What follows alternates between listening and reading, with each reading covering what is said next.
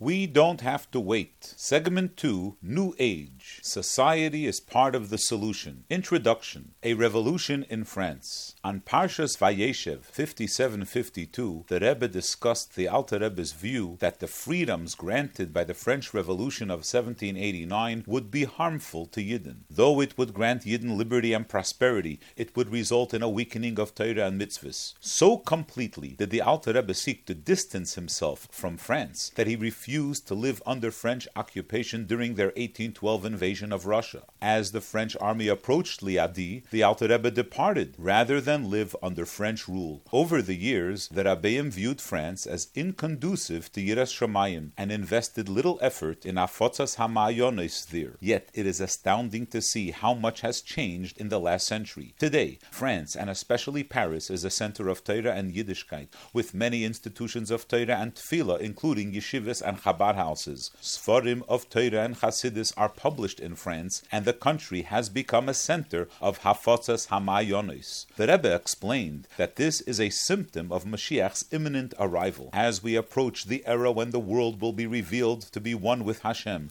more and more countries that formerly had few Jews and fewer Jewish institutions are emerging as centers of Torah and Yiddishkeit. This curriculum presents the conceptual progression from a world that seems to be separate from Hashem to a world that is one with Hashem. Overview of Segment 2, New Age. An integrated approach. The fusion of Maila and Mata, the above and the below, godliness and worldliness, is a central principle of Hasidus. Last month, we learned about this synthesis within the person, the fusion of Nefesh HaBahamis and Nefesh Elikis, body and soul. This month, we will learn about it on a global level. There is a school of Jewish thought that argues that holiness can only flourish when we are segregated from worldliness. This is clearly at odds with the approach of Hasidus, which views Dira B'Tachtonim as the principal goal of Torah and mitzvahs, and of creation itself. There are innumerable stories of the Rabbeim making holy use of seemingly mundane and perhaps even negative objects. For example, the Rebbe called the largest Jewish children's organization in the world Tzives Hashem. He used the ranking system of an army, an institution dedicated to violence, to incentivize children to do mitzvahs. The Rebbe once instructed artist Michael Schwartz to create a true-to-life character for talks and tales about which adventurous stories could be written in serials, similar to the Dick Tracy comic strip. Instead of shying away from anything that smacks of secularism, the Rebbe leveraged it as a tool to teach Torah and spread Yiddishkeit. We don't need a greater illustration of this concept than the fact that the Rebbe's Farbrengens were featured on cable television. Similarly, the Rebbe made use of satellite digital communication to stream Hanukkah Live, simultaneous Hanukkah lightings around the world addressed by the Rebbe. The Rebbe explained this on two levels. A divine instrument. The first explanation is that Hashem created the world for His glory. This means that everything in this world is inherently designed to serve Hashem. It is true that we have free choice and can use certain things inappropriately, but that doesn't change their inherent nature and purpose as instruments of holiness. Just because serials were used to tell secular and perhaps also inappropriate stories doesn't mean that they can be put to good use. Even as the Rebbe admonished Hasidim to eschew television and not allow them into their homes, he made Jewish use of them for those who own them. Total convergence. As deep as this explanation is, it barely scratches the surface. The true reason for the synthesis of worldliness and godliness is that they are inherently one. The world is not an instrument for godly use. The world and godliness are one. This is a profoundly Mashiach-dike idea that the Rebbe discussed at length throughout the years of his Nesius. On the surface, there can be no greater contradiction than the world and holiness. When you pass by an army base, for example, where soldiers are trained to kill, you don't associate it with holiness. But the essence of Avodas HaBerurim is to refine and uplift the lowly world, including its lowest parts. How is this accomplished? The Rebbe outlined a 4-step program. The 4 steps. 1. The first is to go to war against the world, eat only for holy purpose, conduct our business strictly according to halacha, etc. This way, the food that we eat and the business that we conduct are conduits of holiness. The problem with this approach is that they are only holy because we impose our holiness on them. Otherwise, the world would remain worldly and lowly. This is why Hasidus introduces the second stage. 2. The second stage is to purify the world peacefully through Torah study. When we learn in Torah about kosher and treif, they are revealed to be part of Torah. They are no longer worldly, they are godly. Our Torah study bathes them in an aura of holiness that weakens their worldliness and makes them holy. The drawback is that they are only consistent with holiness because we uplift them from their lowly state. In their lowly state, there is still a gap between them and Hashem. This is why Hasidus introduces the third stage. 3.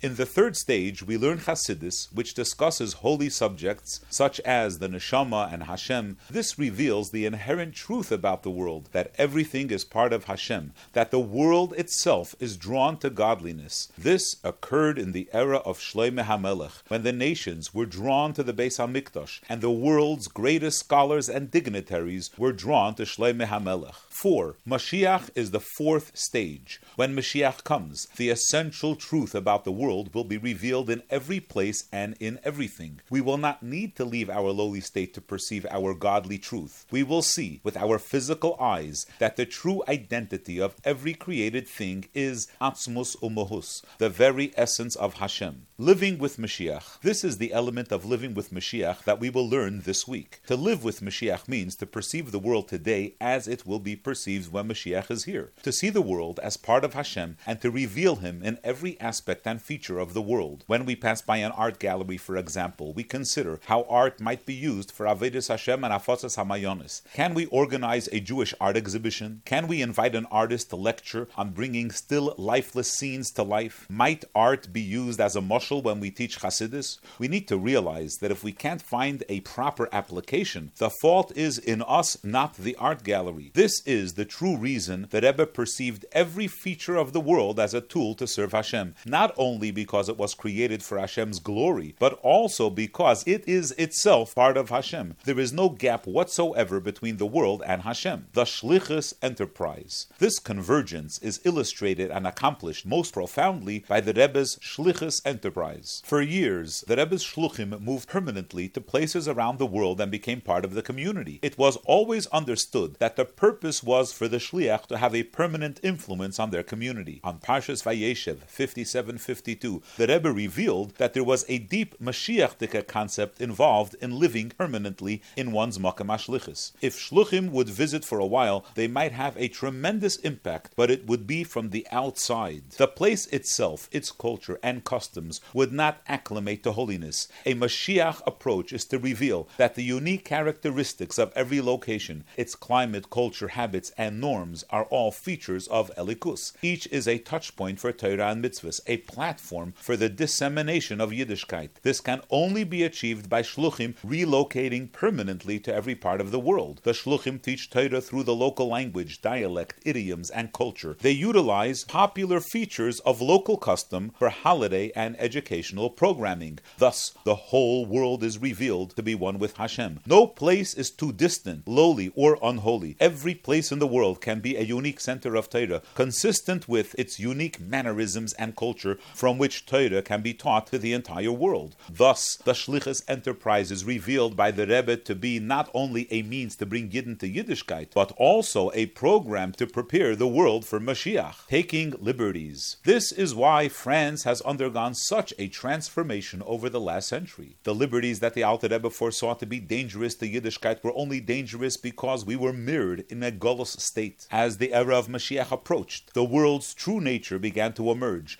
Thus, today we are free to live as we choose, and it is not a threat to our Yiddishkeit. Instead of viewing our liberties as freedom from Torah and mitzvahs, our liberties grant us the freedom to choose Torah and mitzvahs. Today, millions of Jews live in democracies around the world that grant their citizens freedom. More and more people are choosing of their own volition to embrace Torah and mitzvahs. This is the greatest indication that Mashiach is about to be revealed. Let's live with Mashiach today and merit to see Mashiach revealed. End of lesson introduction.